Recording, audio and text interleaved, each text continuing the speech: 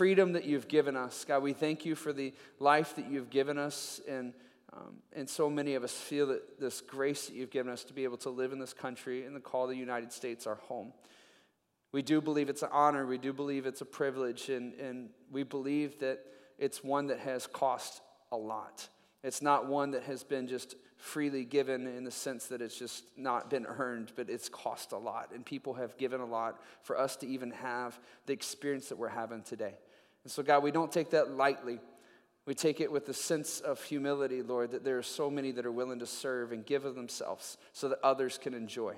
And so, Father, we just pray for those families that even today, they're reeling and they're dealing with loss of loved ones that are serving in countries far. Loss of loved ones that are serving even here in our home country. There's things that are going on that are even beyond our understanding, and people are willingly giving themselves, putting themselves in harm's way so that others can know freedom. And God, we thank you for those that are doing that. And we pray for those families. God, we pray, Lord, that those families know peace. God, that they come to, if they already do not, come to know you as a God of peace. God, that they come to know you in your love and your mercy and your grace.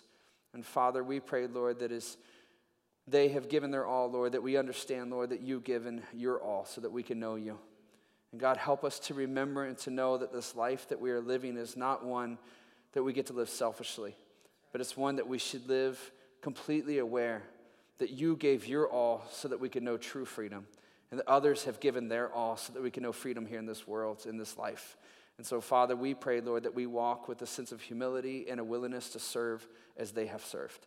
God, we thank you for that. We love you and praise you in the name of Jesus. Amen and amen. Well, thank you for that. Well, hopefully you are doing well. We're going to be jumping into our super series today. This is a series that we've been going through for a few weeks. We thought it was going to be a 6-week series, and now we've expanded it out to even more. And so today we're going to be talking here a little bit about that, and Pastor Fred is going to be talking for the next 2 weeks and kind of, we think at that point, wrapping up the sermon series super. And so we're going to be doing that. I'm going to be doing Discovering City Life, and so if that's something you're wanting to do, if that's something you're interested in, that'll be happening the next 2 weeks as well. So we'd love for you to step into those moments, or if you know people that have been coming in and out and you're just like, hey, you need to be a part of this church, this moment's for you. And so we'd love for you to be a part of that next 2 weeks. But this has been a fun sermon series because it's been this conversation that we've been having on excess. And if any country, if any land knows excess, it's the United States, right? We know excess in everything that you can imagine. If you don't think that, then go to Peking after service today, and you'll see an excess of MSG and all kinds of other things that are delicious but horrible for you. And so it's this idea of just excess, right? It's just that sometimes we look at excess and we just say, man, there's so much of it out there and it's horrible. But the truth of the matter is that God has prepared us and built us for a life of excess. He's built us to know that he's an excessive God, that he's an excessively loving God, an excessively merciful God, an excessively loving God.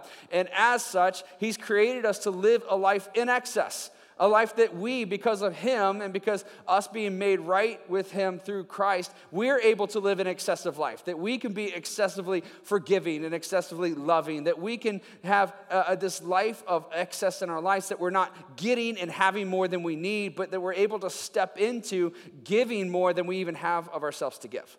That we're able to step into this place of knowing more than we're able to know. And that is the life that God has for us. In Galatians chapter 5, verses 22, it says this, but the Holy Spirit produces this kind of fruit in our lives: love, joy, peace, patience, kindness, goodness, faithfulness, gentleness, and self-control. It says there is no law against these things. And so what it's saying here, and what we're believing it to say is that we literally can experience peace, joy, knowledge, all of these things in excess because of who God is and because what God did through Jesus Christ, that there's no limit to these things. And that not only is there no limit to them, but we can actually take those things through the power of the Holy Spirit to direct and guide us to live a life that God wants us to. One that is excessively good and excessively holy. That is the opportunity that we have. We see also in Galatians chapter 5 in verse 19, we see this opposite list. We see this contradictory list, one that is one full of sin and debauchery and evilness, and we see that list is present as well. And we see that we have this opportunity to choose, that if we choose ourselves, then we're going to live this opposite list. And if we choose God's way and we choose to walk in his excessive goodness, then we get to live out this excessive God list that he has for us.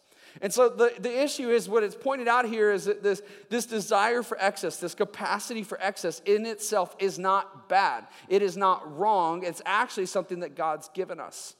But what needs to be realized and walked out on our own lives is that this desire, it can be misdirected. It can be put into insufficient satisfactions. And so when we try to find comfort and peace in food, we're overeating, we're overindulging in something that is not from God. And so what happens is we get lost in our way.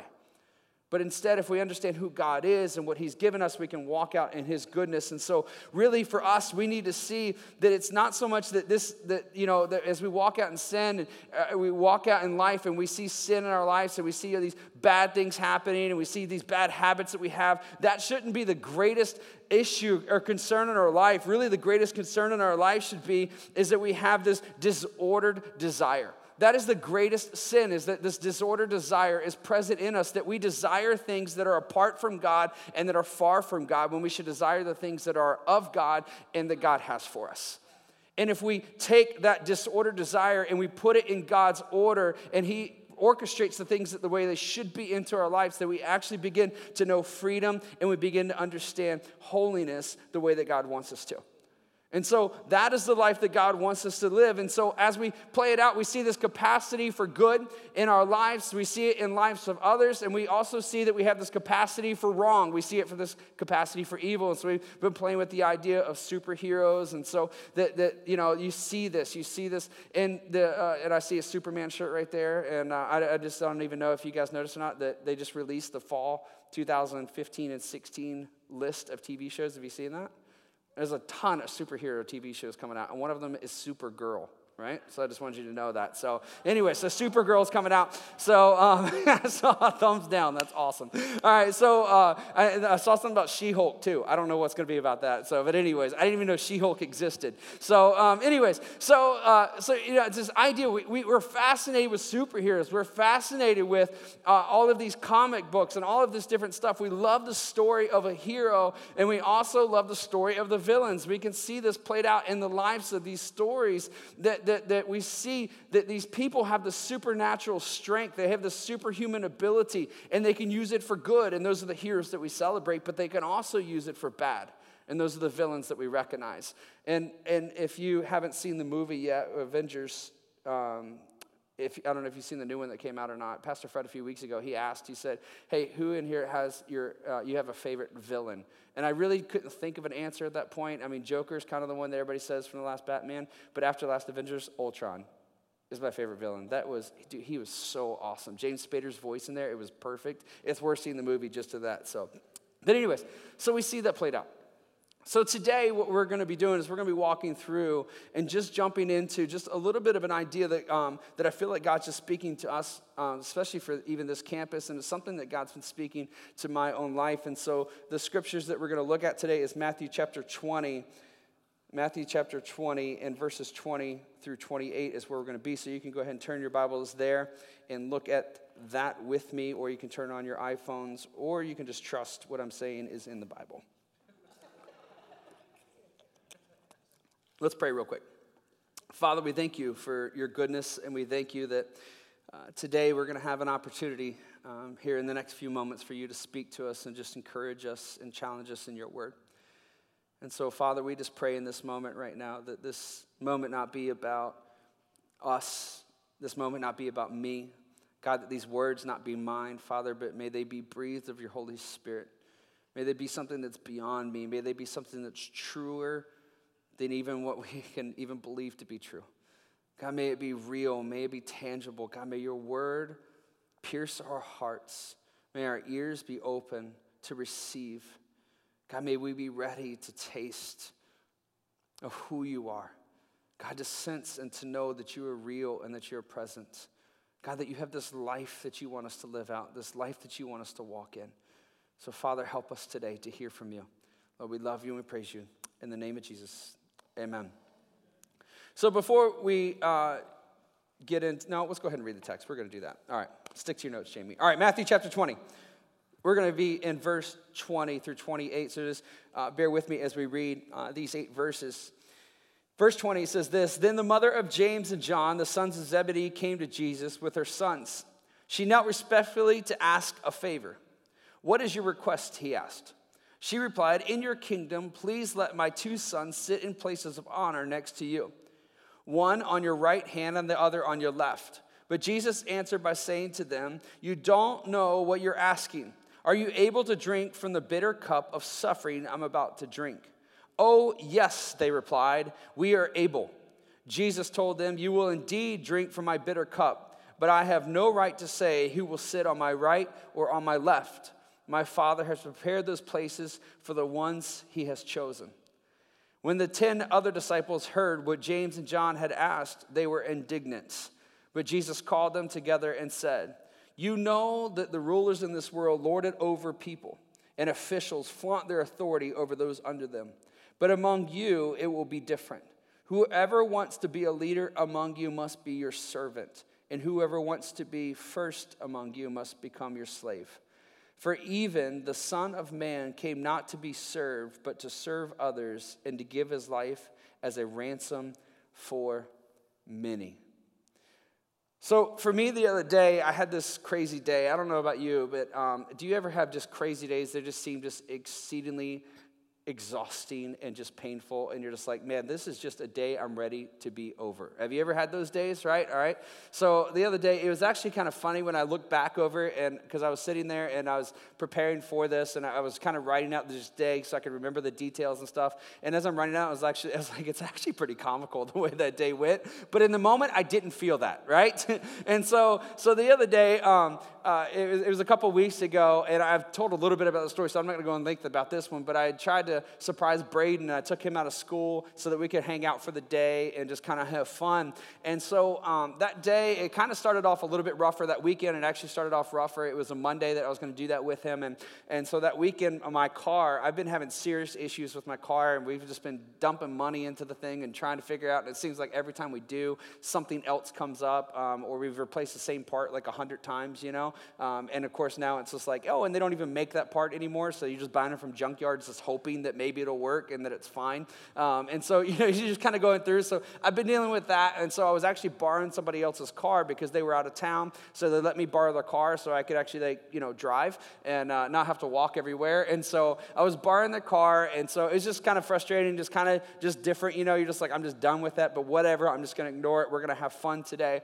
And so of course, that morning, you know, I lied to Braden because Braden's just one of those kids, if you tell him what you're going to do, he's just got 1,000 questions, you know, and he's just not going to stop. And so I lied to him and told him that we had an eye doctor's appointment, and that's why he wasn't going to school. And I also knew, too, because not only would he be super excited, but he would just be like, Rylan, I'm hanging out with Dad today, and you're going to school, right? So I knew he was going to be doing that, and he doesn't do it so brazenly. He just kind of subtly does it, you know, like, hey, baby, did you know, right? And he's like trying to be nice, but he's like totally rubbing it in her face. And so I was like, I'm going to lie to you. I'm going to avoid all of that. And so I tell him I'm going to the eye doctor, but that kind of creates all this other chaos, you know. Somehow Rylan's like, why am I not going to the eye doctor? I want to go to the eye doctor, you know, and she's like all excited about it. And Braden's just like, I don't want to go to the eye doctor. What are they going to do to me? Are they going to put stuff in my eyes? Are they going to poke my eye? Like, do I have to wear glasses? Like, why am I going? And so, like, I mean, it's just all this chaos. And I'm like, good gracious, we just go with it, all right? Just go with it. Get ready. We're going to go out the door. You're going to school, and you're going with me. And it's just chaos. So it's just like what's supposed to be starting off fun is starting off stressful. And I'm just like, I don't even know if I want to do this. I don't even know if I want him to be my child anymore. And so, you know, I just like all this, you're both going to school, and you're going to stay there. In fact, you're doing after school stuff with teachers today, right? And so, like, I mean, you got all this stuff going on. And so, you know, we go down and we get there. And of course, then, you know, on the road, I tell him what we're going to do. And he's excited. It was actually a really cool moment. We go, we watch the movie. The movie was awesome. We had a ton of fun at the movie, ate tons of popcorn, and we were so full. We weren't even hungry for lunch. But then we went and got blizzards afterwards because you're never too full for a blizzard, right? And so went and got a blizzard. So that was cool. So then I had to go to the eye doctor. Well, we went to the eye doctor. I was hoping it was be kind of quick. I got to the eye doctor. I have never seen so many people going to the eye doctor in my life. I mean, it was like so full in there. It was just crazy. I was like, this is going to be a massively long wait. I'm like, what is going to happen? So we're in there just waiting and waiting and waiting and waiting and waiting. And it's just, I mean, you're sitting there watching the same 4 slides go up on the screen about things about eyeballs. And you're just like, well, that was awesome for about a minute and a half. Now I'm just really bored, you know? And all the magazines are about eyeballs and all that different stuff. And so I was like, man, what do we do? So we're trying to play games, trying to make the most of the moment. But I had other stuff I wanted to do. And I'm not a good waiter. I don't know about you, but I'm just not good at waiting, especially for a doctor, right? And so I'm just in there, I'm just waiting and waiting and waiting. So then finally we go back, and they do 1,000 things. So I haven't been to the eye doctor in 4 years, which is bad when you wear glasses and you already know your vision's failing. And so they started doing all this different stuff. And so I didn't know one of the things they were going to do was dilate my eyes, right? And so they dilated my eyes, and I didn't even know that they did it, didn't even notice it at first. And so they go through, then they do a dry eye test, and they do like 3 or 4 other tests, and there's lights and air and all kinds of stuff being thrown in my eyes, and so I'm just like, okay. So we get done, and they give me my prescription and all this different stuff, and so I get done. I'm like, am I supposed to go that way? They're like, yeah. I'm like, fantastic. So I walk, and they got these little arrows, which was awesome. Is Dr. Kearney? She's on our governance team, and she was fantastic. Her office was fantastic. So I'm not trying to make bad of them, but so I'm horrible at waiting, right? And I have issues, and so it wasn't them, and they were super busy, which shows how good of an eye doctor they are. So anyway, so I go. I just don't want her to feel like I'm being mean to her. So she's like, hey, Jamie, just follow the white arrows. I was like, good. Simple things for simple people. Awesome. So I'm like walking the arrows, and then I get up to the thing, and they're just like, all right, do you have the form the doctor gave you? And I look down, and I kid you not, like, I mean, this thing, it was like I was completely inebriated, right? Like I couldn't, like I'm just like, right? I still haven't realized that they dilated my eyes, and I cannot read a word on this paper. And so I'm just like, you just take them all. I don't know what you're supposed to have. And so I'm just like, you just take them all. So they take the papers, and so they finally figure everything out. And then I'm supposed to be, like going to look at other glasses. I can't read a single price on them. I have no clue what I'm doing. So I'm like, this isn't good. I was like, all right, Braden, let's just go ahead and go, right? And still hasn't even registered. I shouldn't be driving, right? If I can't read a paper, how am I going to read a street sign? So I don't even think about it. And I walk out and completely forgot to grab the sunglasses that they're supposed to give you. So I walk out, and it's just bright, and it's like instant tears, right? Just flowing down my face. I can't see anything, and I'm just like, oh my gosh. And so then I grab Braden's arm, and I'm like, walk me to the car, right? And I'm like trusting my 9-year-old to walk me across the parking lot to my car. And I'm still thinking, I'm going to drive, right? So anyway, he gets me to the car, and of course he's my son, so he's like, keep going, keep going, keep going, keep going, boom. You walked into a car, and I'm like, you're awesome. So anyway, so then we go, and I finally get into the car, and then I was like, all right, it's in the shade. I'm like, let's just sit here for a minute. I put my sunglasses on, and I'm like, let's just sit here for a minute and let my eyes rest.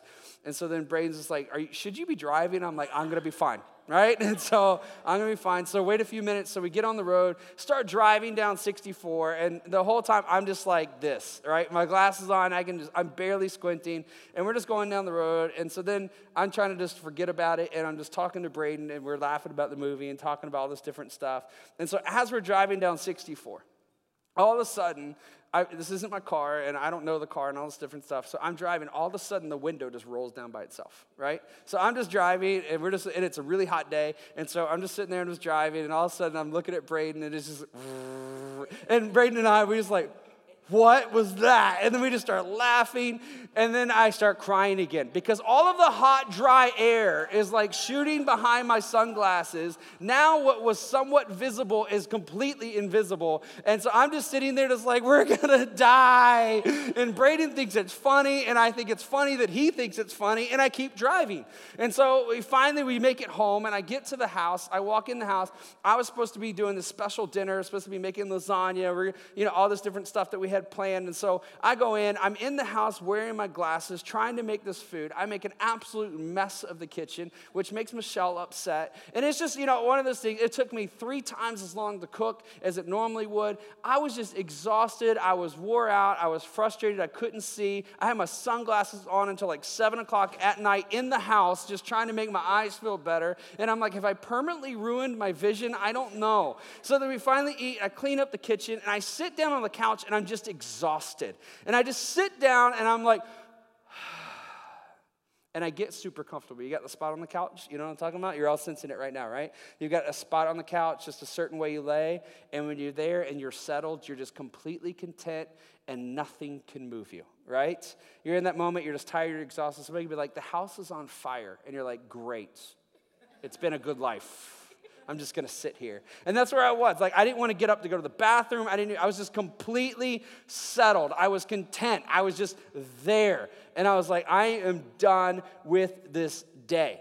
Now, I don't know if it's just a day for you, or maybe it's been a life for you, or a month for you, but have you ever just noticed that we have those moments where we just completely just want to crash and nothing can move us anymore, that we're just settled where we are and we're just done with it all, and it doesn't matter what's in front of us, it doesn't matter what responsibilities, we're just done. Have you ever been there before? You ever had that moment?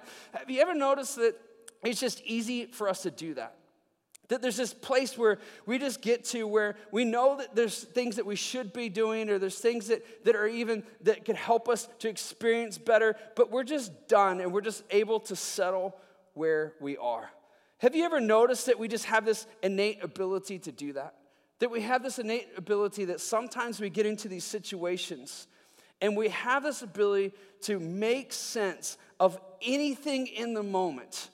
Anything. We can make sense of anything that will benefit us. I mean, we're tired, or we're exhausted, or we're out, and there's all kinds of different stuff. And we get in this place where we just want to be settled. We just want nothing else to go on. We just want to be still. We just want nothing to be going on. We don't want to think about anything. We don't want anybody bothering us. We just don't want the simplest of things to happen, because we just want to be, and we can make sense of anything to justify us staying there. We have this capacity, we have this ability in each and every one of us just to do that, to find contentment, to rationalize, to reason, to make sense of stuff and say, this is where I should be. And I think this is one of those things that this is where the sense of just average and mediocrity comes from in the world. Right? I just think of just me in college. Like, I can remember striving. I made a joke of high school, and somehow I was actually in college, right? College said, yes, you can come here, right? And I later found out it was because I had money that I was willing to pay them. But anyways, so like they're like, hey, you can be here. And so I want to make the most of college. I want to do everything that I can. So I want to study hard, and I want to get an A, right? And so I'm pushing through. I'm reading, and I'm studying, and I'm working really hard, and I'm doing all this different stuff. And final has come, and I'm like, man, this test is going to break me. I'm either going to get an A or I'm not, depending on how well I do on this test. I'm studying and I'm pushing through, and it's hard. And my brain can only it can only understand so much. And so I'm just struggling. And then all of a sudden, I think and I realize, man, you got a C on that paper. So you're going to have to get 100% to be able to get an A in this class. And then I'm like, that's a lot. I don't know if that's possible. And then all of a sudden I hear my friends running around the hall, and they're all going to play basketball, and I'm like, basketball seems kind of fun. I don't know if I want to push through right now. I don't know if, I think I could settle for a B. I think a B would be fine, right? And so I close the book and just go on, that's just the way it is. Or maybe there's a real situation or a real issue in your life where there's different things going on. I was laughing the other day as I was studying for this, a lot of people, we just want to be fit, you want to be healthy. Some of us, we just really, Michelle and I, we've been talking about our health and just being able to be active with our kids. So we're thinking through different things that we can do and all this different stuff. And I kid you not, as we started setting out our plan, hey, we could do this, here's what we could do. I read this thing on BuzzFeed, which is always just ridiculous, the things that they put out, but on BuzzFeed, it talks about how women prefer the dad body over other physical fit bodies. And so I was just like, hey, I got the dad bod going on. I don't even need to work for it, And so I'm just like, this is great. Hey, Michelle, you need to get on board, right? And that's what it is. So, there's this thing, there's this mediocrity. We can begin to justify and make sense of things, and we can say, I'm okay here. We can find contentment in the most odd of things. They're sometimes the most bland and neutral of situations. There's situations where this is not best for me. This is not what God has for me that's best, but I'm okay being here because I don't know if I want to push through. I don't know if I want to do the hard things that I need to do. In Proverbs chapter 3, verse 5, it says this. It says, trust in the Lord with all your heart. Do not depend on your own understanding. See, you and I, we have this massive capacity for contentment, but we often find contentment too easy. And we need to get to this place where we say, listen, I don't want to be content in the things that I have. I don't want to be content in the stuff that I'm finding. I want to be content in God and God alone. I want to trust in Him and not in my own understanding. See, what we're going to be talking about today is that we're oftentimes we're oversettled. We're settling for things that we can understand and ignoring the eternity that is right in front of us. We settle for comfort instead of purpose. Matthew chapter 20, if you go with me to verse 22. Verse 22, it says this. But when the young man, it's talking about the rich young ruler, had come to Jesus and asked Jesus what he needed to do, and Jesus said, you need to give up everything so that you can follow me.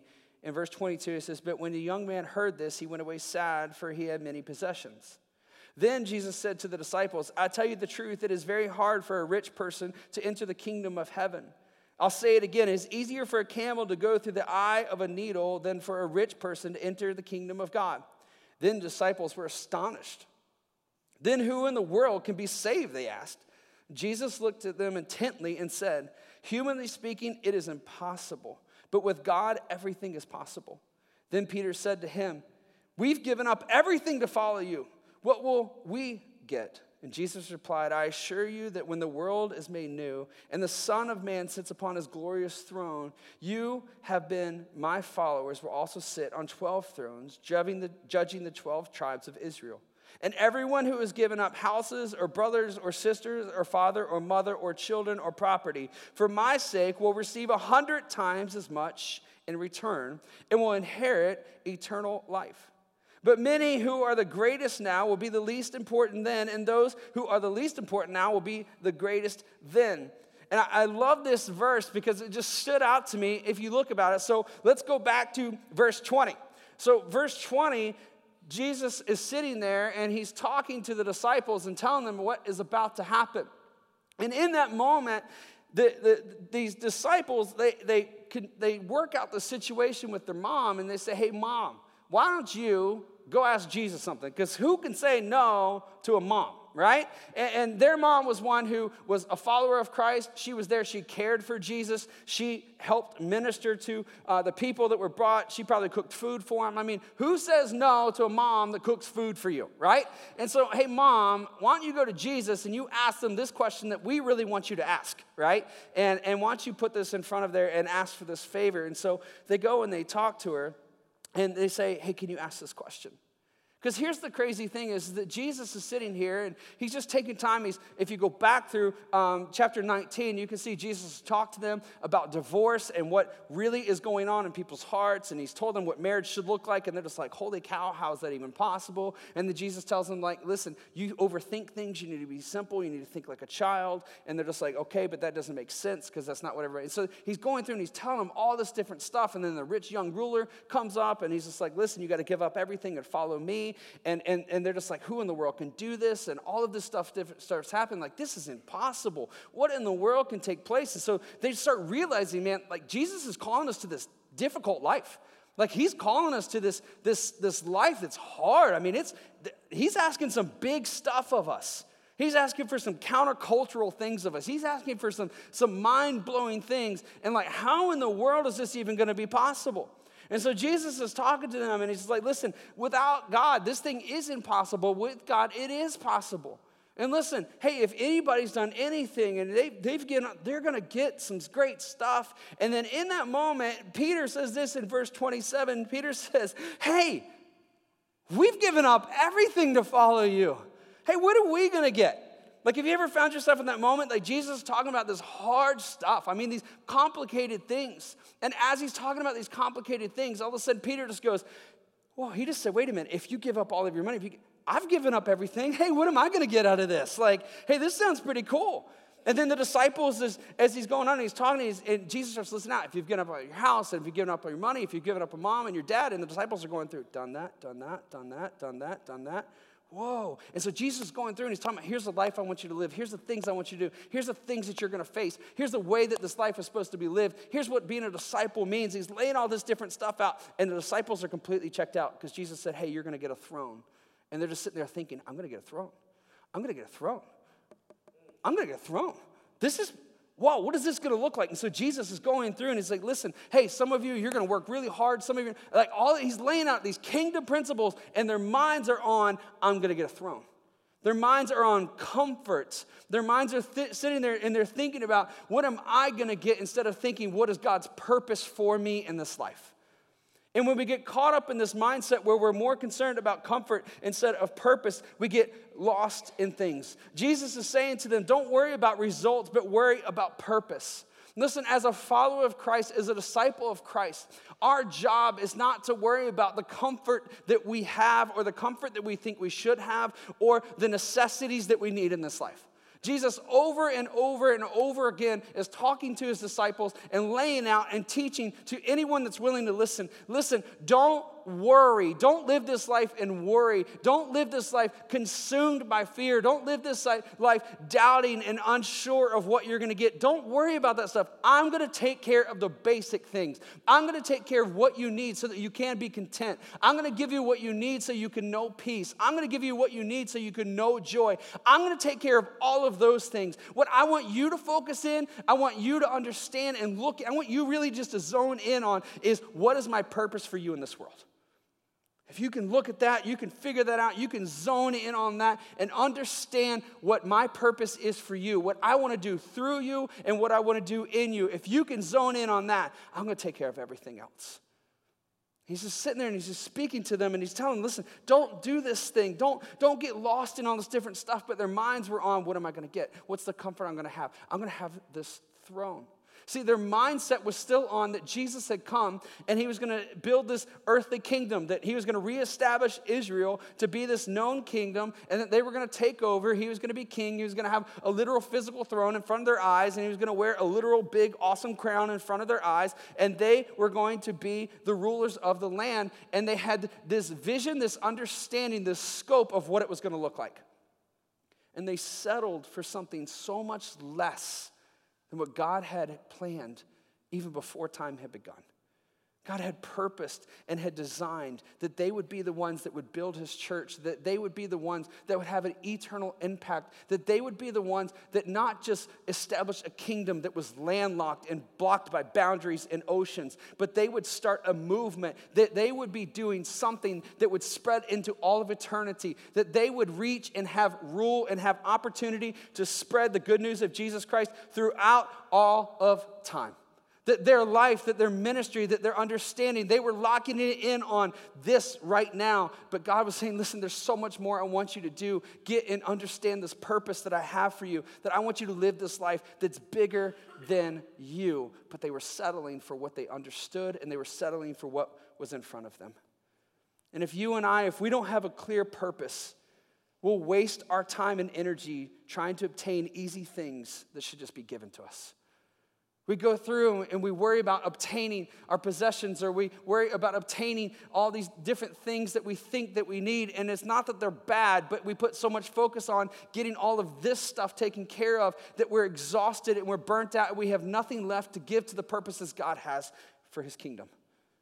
And so we're burnt out with our jobs, and we're burnt out in our friendships, and we're burnt out on this different stuff. We're burnt out really dealing with our family and trying to fix all of these things that might even be completely unfixable. And we're just completely exhausted. And then God's saying, listen, I've given you purpose. I've given you strength. I've given you ability. I've given you calling. I've given you talent. I've given you gifts. I've given you resource to do all of this.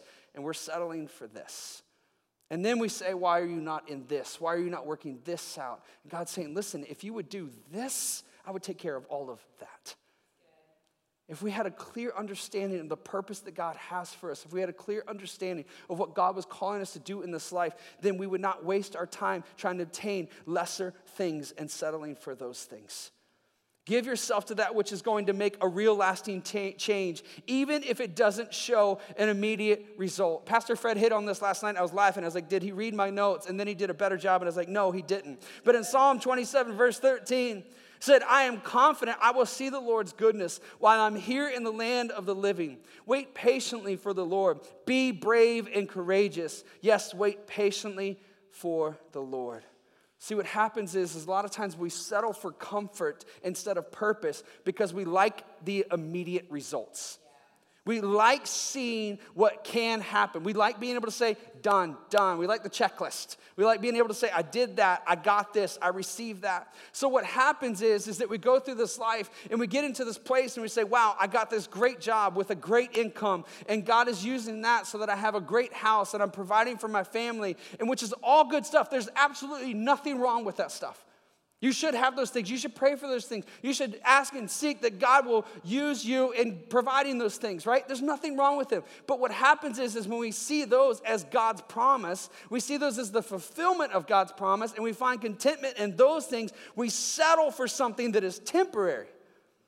Because what happens if God says, hey, great, I've given you all of this. Now I want you to give it all away, and I want you to go over here and have nothing. And then when that happens, we get in this place where we start doubting God, we start questioning God, because what happens is we not found purpose in the things that God's given us, we found comfort in the things that he's given us. But when we find purpose in the things he's given us, in the jobs that he's given us, in the relationships he's given us, when we see that, we don't settle in our things, we don't settle for lesser things. When we see the purpose of what God has provided us to be for his eternal purposes, we're willing to give and do anything he's called us to do. See, we need not settle in the comfort that is provided in God's mercy. We need to settle in the grace and the goodness of who God is and what he's done for us. We need to be sure that we're not settling in our own things, in our own definition of God's goodness. When you get into a place and you're living your life and God begins to do things for you, don't say, I've arrived. Don't say, I've accomplished. Don't say, I've gotten. Don't say, this is what I needed. Oh, God finally came through. And then you just picture yourself there, settled, done, easy. Nothing's going to move you. Everything's done. No, that is a place that God has you so that he can use that at a point to launch you into something bigger and better. And that bigger and better might be less than what you have now. We've got to be open and willing and say, God, I'm not going to settle in my purposes and in my comfort. God, I'm going to settle in your purposes and in your will. That's what I want to do, God. That's where I want to be. That's the life that I want us to live. We love the immediate because when the deepest longings of our hearts, when they feel like they're being unfulfilled, we love immediate results because it gives us some sense of being alive. We love to seeing things happen. And so what happens, though, is when we're pursuing the immediate, when we get caught up in the comforts, when we get caught up in the definitions of God's provisions, our own personal definitions of how God's providing, when we get caught up in those things, what happens is we get stuck in a cycle of chasing meaningless things. Meaningless thing after meaningless thing, and this cycle gets us caught in chasing after the fastest results and the most instant gratification, without ever really making any progress at all in what God's called us to do. And we celebrate small things when God says there's a whole eternal kingdom that I've invited you into, that I've given you a purpose in. There's things that will blow your mind that I want you to be a part of, and you're celebrating this.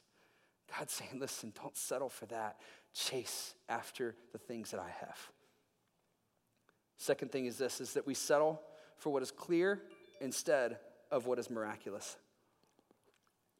We settle for what is clear instead of what is miraculous. Let's go to verse 18 in Matthew chapter 20. Listen, he said. This is Jesus speaking. We're going up to Jerusalem where the Son of Man will be betrayed to the leading priests and the teachers of the religious law. They will sentence him to die.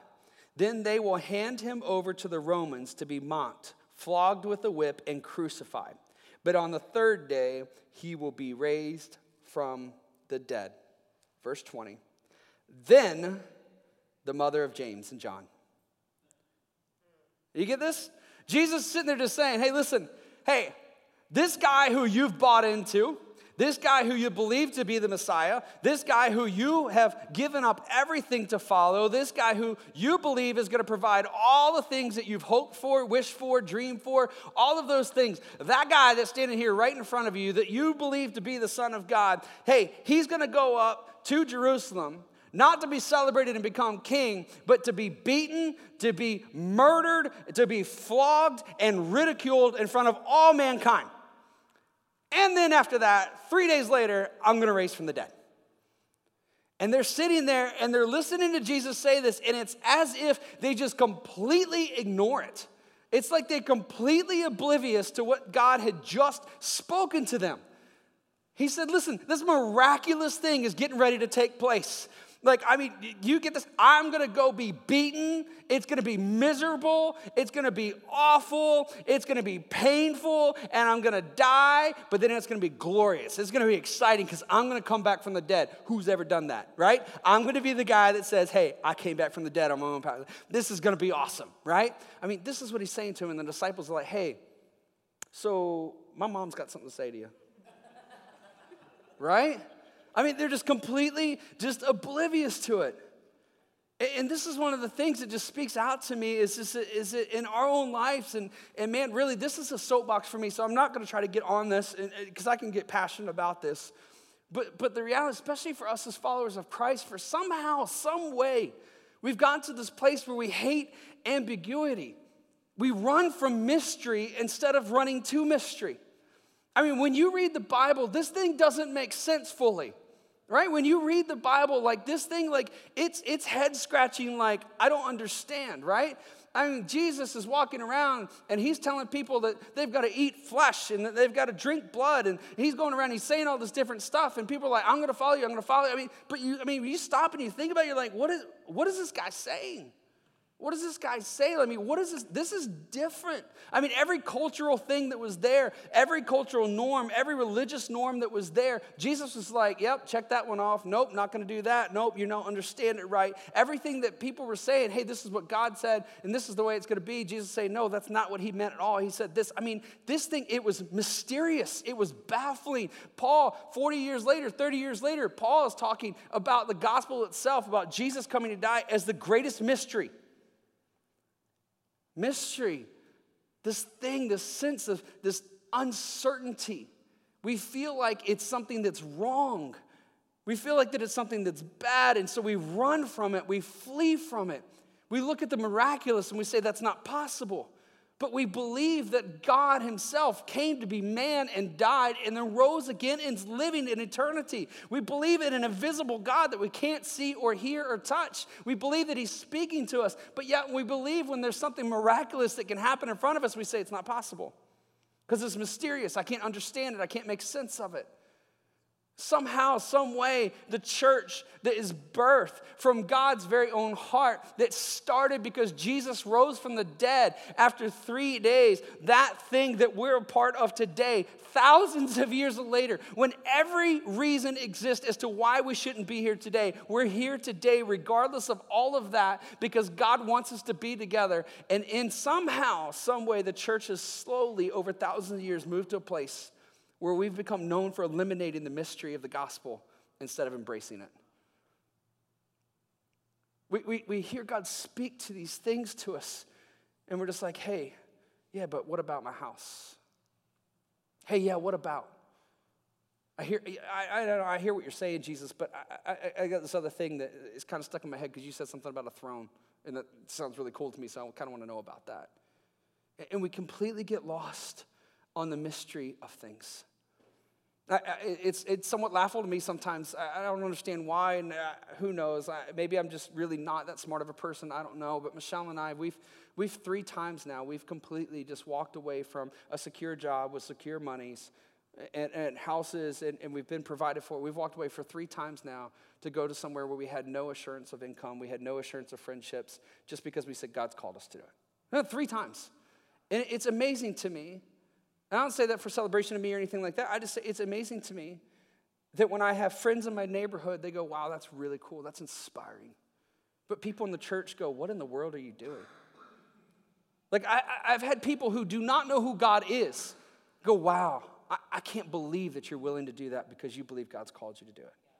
But then I've had people who are pastors. They come to me and they're like, how are you going to provide for your kids? Like, are you thinking about your responsibility is? And I'm like, yeah, my responsibility is to follow Jesus. Like, that's my responsibility. Why is the church coming and trying to reframe things and put Jesus in the small, tiny, tangible box? He's a mysterious God. He's a magical, incredible, just amazing God who does the amazing things. He should not be in a box. And if we are following him, we should not find our contentment in our possessions and our comforts of this world, or even the things that God promises to us in the sense of what we can have in this world. We should find complete purpose and contentment in who he is and what he's called us to do. That's where we should be. And we should be willing to say, I'm willing to do anything. I'm willing to go anywhere. I just want to be where he is. I want to do what he wants to do. But we struggle when our plans for what we think should happen don't work out. See, I think part of what happened is Jesus was saying this, so the disciples are thinking about the thrones, they're thinking about the comfort, but I think at the same time they're going, that doesn't make sense, that doesn't add up, so I'm just going to kind of not listen. Have you ever been there in a place where you feel like God's speaking something to you to do something, even if it's in a moment? Hey, go talk to that cashier, and I just want you to pray for their husband. And you're like, I don't even know if they're married. I don't know if they have a husband. God, I don't know what you're talking about. Man, that burger is something I should not have for lunch. And we just completely just walk by it, right? Why would God do that? That doesn't make sense. That seems irrational. Why would God speak to us that way? Why would God call me to do that? But God's called us to do the miraculous. He's called us to do different things. And so when we look at our lives and our plans just begin to not work out, the things that we have planned, the things that we had set up, when it's not right, when our future begins to unfold in a way that we think it shouldn't go, all of a sudden we begin to doubt and we begin to question. God, what are you doing? Are you in control of things? Are you working all things out? Are you good? God, I just don't understand. Listen, as followers of Christ, we should be in a place that we should have this understanding. We should have this expectation that circumstances will change, that new decisions will appear, and that there is going to be times in your life when you have no clear understanding of what the next step is. Like, we should not just live with say that could happen. We should live with an expectation. We should have this tension that even if I'm in a place where I know that God's taking care of all things are abundant and clear, all things are good, that is a season, and that season can come to an end because God could say, I want you to take this next step. And you say, but that next step, great, but what about the step after that? And God's like, don't worry about that. We should live in a place where we say, all right, I'm up for that. I'm ready for that. I was reading about a German bishop who stood up to Hitler and the Nazi regime. He stood up to them and he stood for what was right. And it cost him his life. And so the natural question that we can ask in that moment is what gave him the power to do that? What gave him the strength to do that, to say, I'm going to die for what I'm getting ready to say? Like, I know what he's doing to people right now, and I'm going to go to that guy and say, you're wrong, right? What gives the guy the power to do that? He says this in his own book. He says, I sometimes told my confirmands that they must retain at least 3 words of the instructions that I've given them. If they forget everything else, these 3 words they must remember. At every opportunity, I would say to them over and over and over again, God is present. So we get into these moments, we get into these places when things don't make sense, when things begin to unfold in a way that don't make sense to us. It seems mysterious. It seems unsure. Why would Jesus go and say that he's going to die? He's getting ready to be king. That doesn't make sense. If he's dead, he can't be king. Like, how's that going to work out? That's not what he said. That's not what he meant. And I'm just going to kind of blow by that. I'm just going to kind of ignore that. And I'm just going to go and do my thing. We got to get in this place where we say, you know what? My comfort is not in what I understand. My comfort is not what I see all the times. My comfort is not what is intangible. It's not always what's immediately clear to me. My comfort is in who Jesus is, who he said he was, and what he has done. That's what my comfort's in. That's what my strength is in. That's what my faith is in. That's where my heart is set in. And so I'm going to chase after him. We've got to make sure that we're doing everything we can just to look to him. Listen, in our life, Scripture calls us this. Whenever you look through Scripture and it talks about followers of Christ, it talks about those who follow God. Scripture refers to us as wanderers, as sojourners, as foreigners.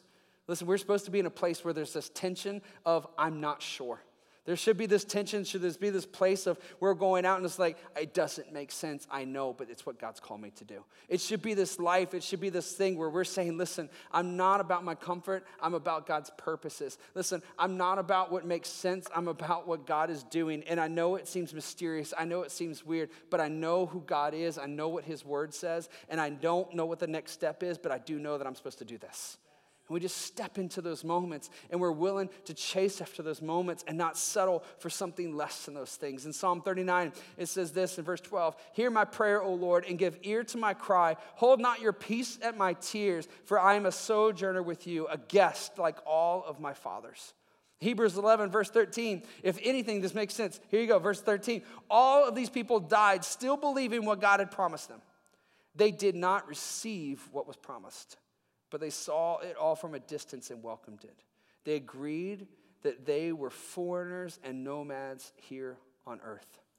Listen, an uncertain path is not an excuse for inaction, but it should be a motivation to keep us questioning, thinking, learning, and growing and chasing after Jesus. There should be this tension, there should be this sense in our lives that there's this mysterious reality to following Jesus. There's this tension that I don't always know what my next step is going to be. I don't always know what he's asking of me to do. I don't always understand the reasons or understand the whys, but I know that his purposes are true. And as we sang this morning, I know that he is for me. He's not against me. I know that he's working all things out. I know that he's going to make things good, and I'm not going to worry about that stuff. What I'm going to worry about is his purpose. I'm not going to get caught up and settled in these things to the place that I'm chasing and toiling for things that don't matter. I want to be so unsettled. I want to be so caught up in him that I'm chasing only after the things that he has. And when it's mysterious, when it's weird, when people look at me and they're like, dude, you're just not normal. You say, yeah, I know, because I'm a foreigner, I'm a stranger, I'm a sojourner, I'm a wanderer. It shouldn't make sense to you if you're not following God. Let's not run from that identity. Let's not run from the mystery of the gospel. Let's not run from the miraculous power that God sent his son to die for us so that we could be made right for him. Let's not run from that. Let's instead run to it. As the worship team comes up. So I'm going to close with this thought is that when we're settled in the work of Christ, we are unsettled in this world. And that means that we should live differently. It means that we should work differently. It means that we should serve differently. It means that we should give differently.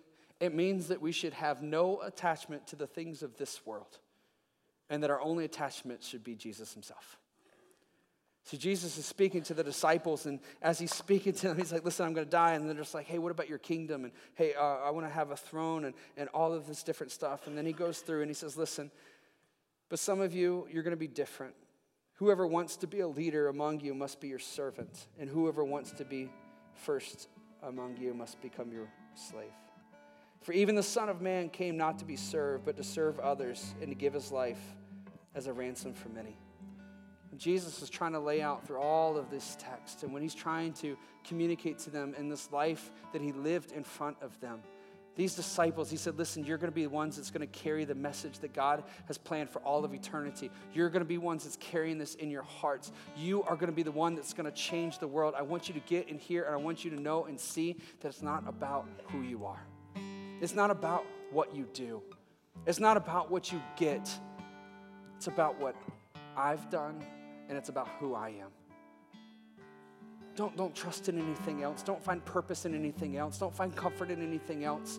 Be completely unsettled in anything that takes you away from me and who I am and what I've done. Find only contentment.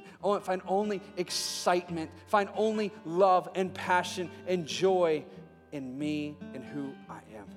Because I've come and I've served you. I've come and I've given you a way. I've come so that you can have a whole new life. I want us to be a church. I want us to be followers of Christ. I want to be somebody who looks at this life and I don't fear from the things that are in front of me, and I don't look at things and I'm consumed by them, that I completely miss the opportunities that God has for me. Just yesterday, as we were getting ready for the day, it was earlier in the day, and Brayden and Rylan, they were super excited because, it was a beautiful day and they wanted to go to Busch Gardens. I was like, I can't. I've got too much going on today. There's no way I could possibly do that. But my kids know that I've got this thing, hey, let's make memories. And I talk about it all the time, let's make memories. And so they're like, just go ride one ride with us and then you can leave.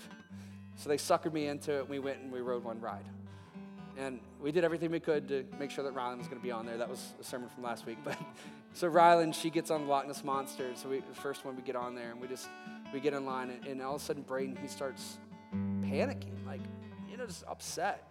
And he's like, Dad, I don't know if I'm going to like this. I don't know if I can do this. I don't know if this. I was like, dude, last year you rode this thing.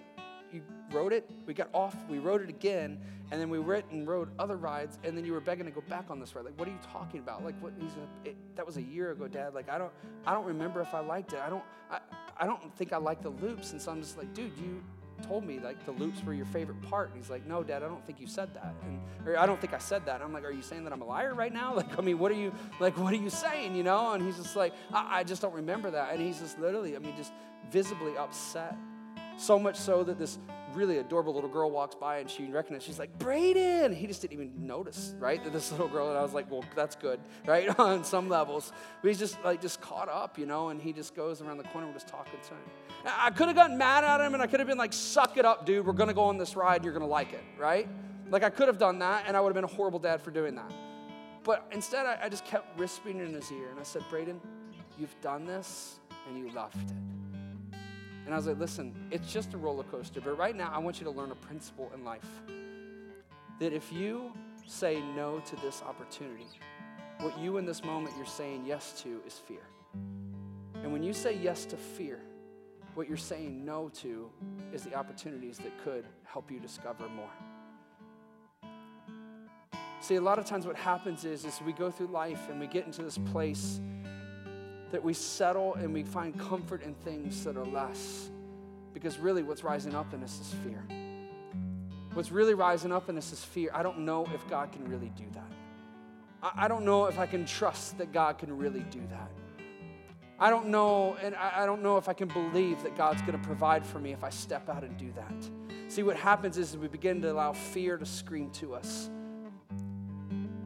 What we need to do is we get into this place where we walk out and we say, I'm not going to say yes to fear. What I'm going to say yes to is opportunity. I'm going to say yes to the opportunities that God has for me. I'm going to say yes to the things that God has for me, even when they don't make sense. I'm going to believe and I'm going to trust that God is faithful. I'm going to believe and I'm going to trust that God is going to work things out. And so what I told Braden is I said, buddy, you've got to change the song in your head. Right now, what you're doing is you're singing a song that says, I'm scared and I can't. What you need to start singing is a song saying, I've done this before and I loved it.